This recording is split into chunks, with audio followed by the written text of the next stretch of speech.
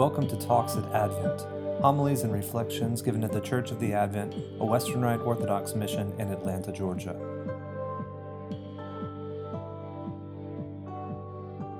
In the name of the Father, and of the Son, and of the Holy Spirit, amen. If you're a little confused about where we are in the service today, we've had morning prayer.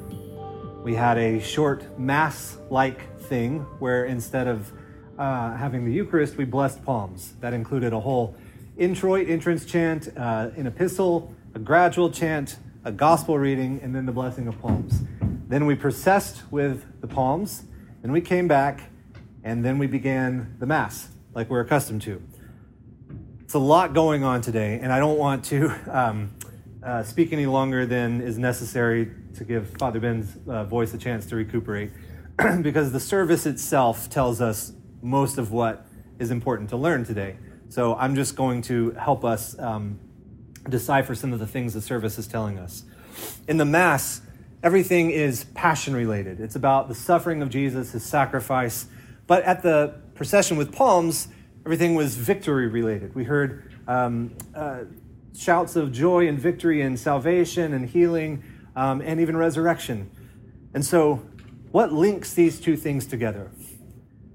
There is, in all of the propers, various hymns and things, prayers that clue us into what's going on, but something that's not as explicit in the propers, but is an interpretive key to a lot of what's going on, is in Psalm 118. That's where the shouts of the Hebrews and of us this morning come from. Hosanna in the highest, blessed is he who comes in the name of the Lord. Psalm 118, Hosanna.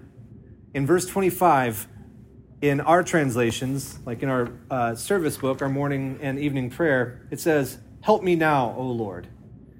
Some other translations say, "Save now." In Hebrew, that's Hosea na, save now. And in the next verse, 26, we read, "Blessed be he that cometh in the name of the Lord." So when Jesus is entering into Jerusalem, people are saying verse 25 and 26 of Psalm 118. Why? What's the point of reciting verses from this psalm? Well, it's because from a long time, people realized that this was a messianic psalm. This is the prophecy of the Messiah coming. It begins with encouraging Israel, the whole nation of Israel, the house of Aaron, that is all the priesthood, and them that fear the Lord, or God-fearers as they are called. Basically anyone else from all over the world who had come into the nation and were worshipers of Yahweh to declare that God's mercy endures forever.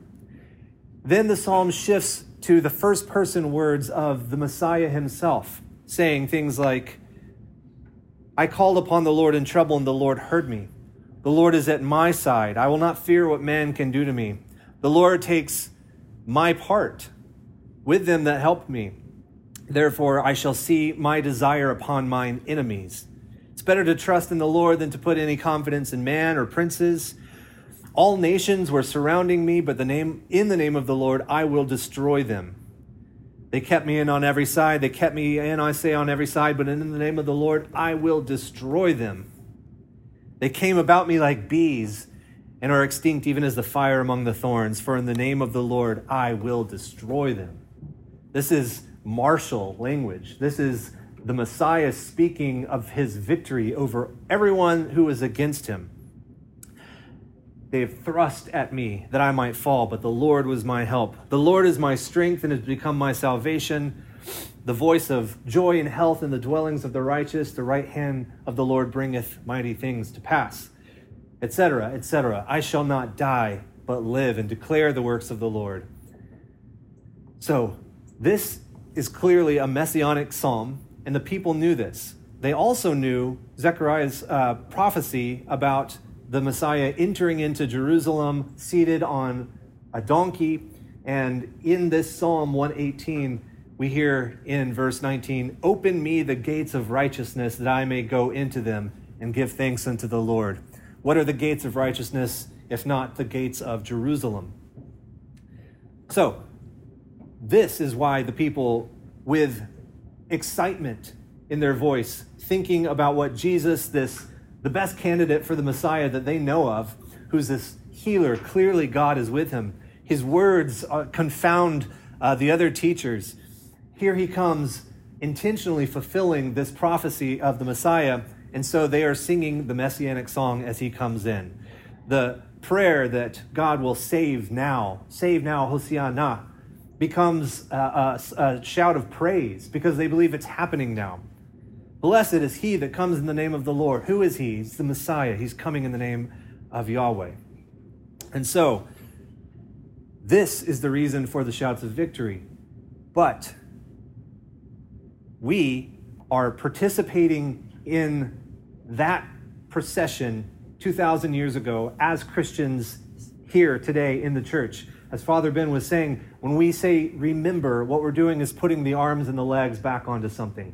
We're remembering the reality so that we can participate. We're putting our arms as the ones holding the palms that day. We're using our legs as the ones escorting Jesus into Jerusalem. And because it's us now, we know what's to follow, which is why we had the Passion Gospel read. But right here in this psalm, the psalm of victory, the psalm that declares how the Messiah is going to rescue Israel, the way he was going to do it is already shown. At the time, Israel didn't know that when all the nations are encompassing the Messiah, who God is going to save, that their own nation was one of those. It was the nation of Israel, together with Rome, who through their empire represented all the other nations of the world, that had come against the Messiah. When they surround him like bees, it's the people who are escorting him with palms that are going to be the ones surrounding him soon to put him to death. Jesus is the suffering Messiah. He's the one who saves through his death. And that's why this psalm connects the shouts of joy to the Passion Gospel. When we remember today, we are holding together the two realities. We remember the excitement and what the expectations were, but now we know how it's to be accomplished. But that means that we neither get lost in the excitement and think of Jesus or God solely as this martial warrior who's going to just stamp out his enemies. Neither do we get lost in the sorrow of the passion, but we hold them together and recognize God is the conqueror, but he does it through his humility and self-offering. And so, if I can do anything today, it would be to make you remember Psalm 118 every time you think of Palm Sunday, or every time you read Psalm 118 to think of Palm Sunday, to unite these together in your mind. If possible, go home this week and meditate on every line of this psalm and see how it holds both of these realities together. How until Jesus performed his self-offering, no one understood how this psalm really worked. But now that we have the victory of Christ through his suffering and death, we see how this psalm was prophetic, not just about the coming of a martial victor, but of the coming of the suffering servant.